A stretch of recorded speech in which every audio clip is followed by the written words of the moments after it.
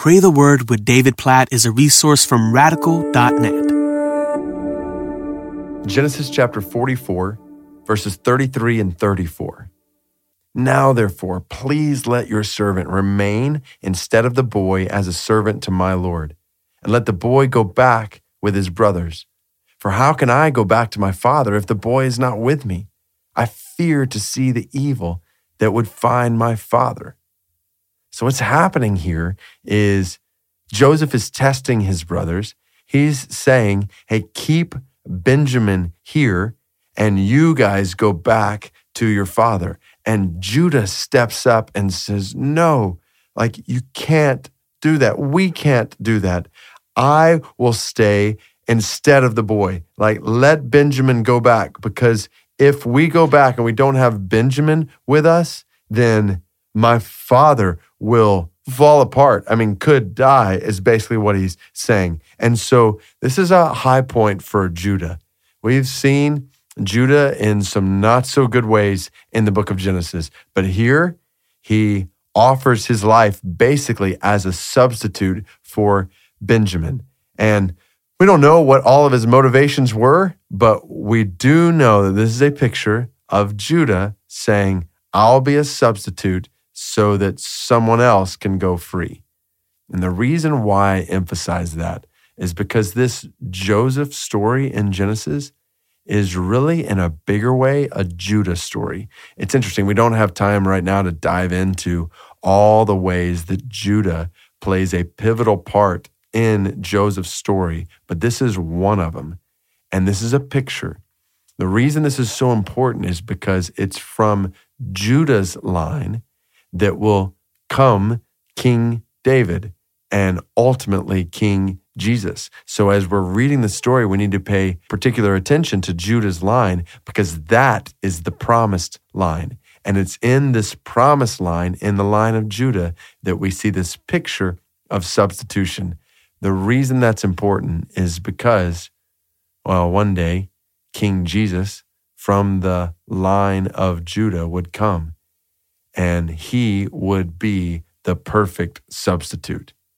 This picture of Judah in Genesis 44 is foreshadowing a much greater picture of a substitute to come. This is, in many senses, the essence of the cross. When Jesus went to the cross, he wasn't just going as an example of love for us, though that's certainly part of the picture. Jesus was going quite literally as a substitute for us. We deserve the judgment of God. And what Jesus did at the cross is he stood in our place as our substitute. We deserve that judgment. Jesus took it upon himself instead, so that we could be free from that judgment and have life. And this picture in Genesis chapter 44 is foreshadowing that picture in the New Testament. And so this picture leads us to, yes, appreciate what Judah is doing here, but all the more to praise Jesus for what he has done for us. So we pray, Lord Jesus, we know that we deserve eternal judgment, and we praise you for the substitutionary sacrifice you made for us on the cross.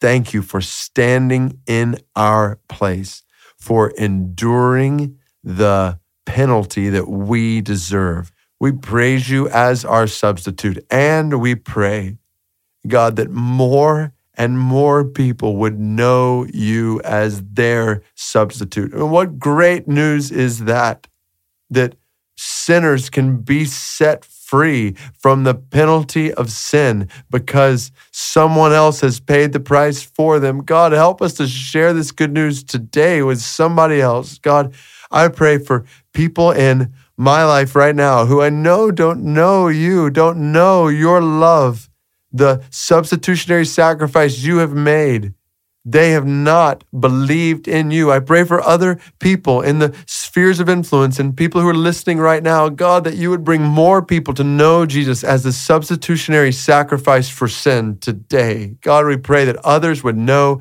this good news, this freedom through our lives today. God, help us not to sit silent with this good news. Help us to make it known today, we pray.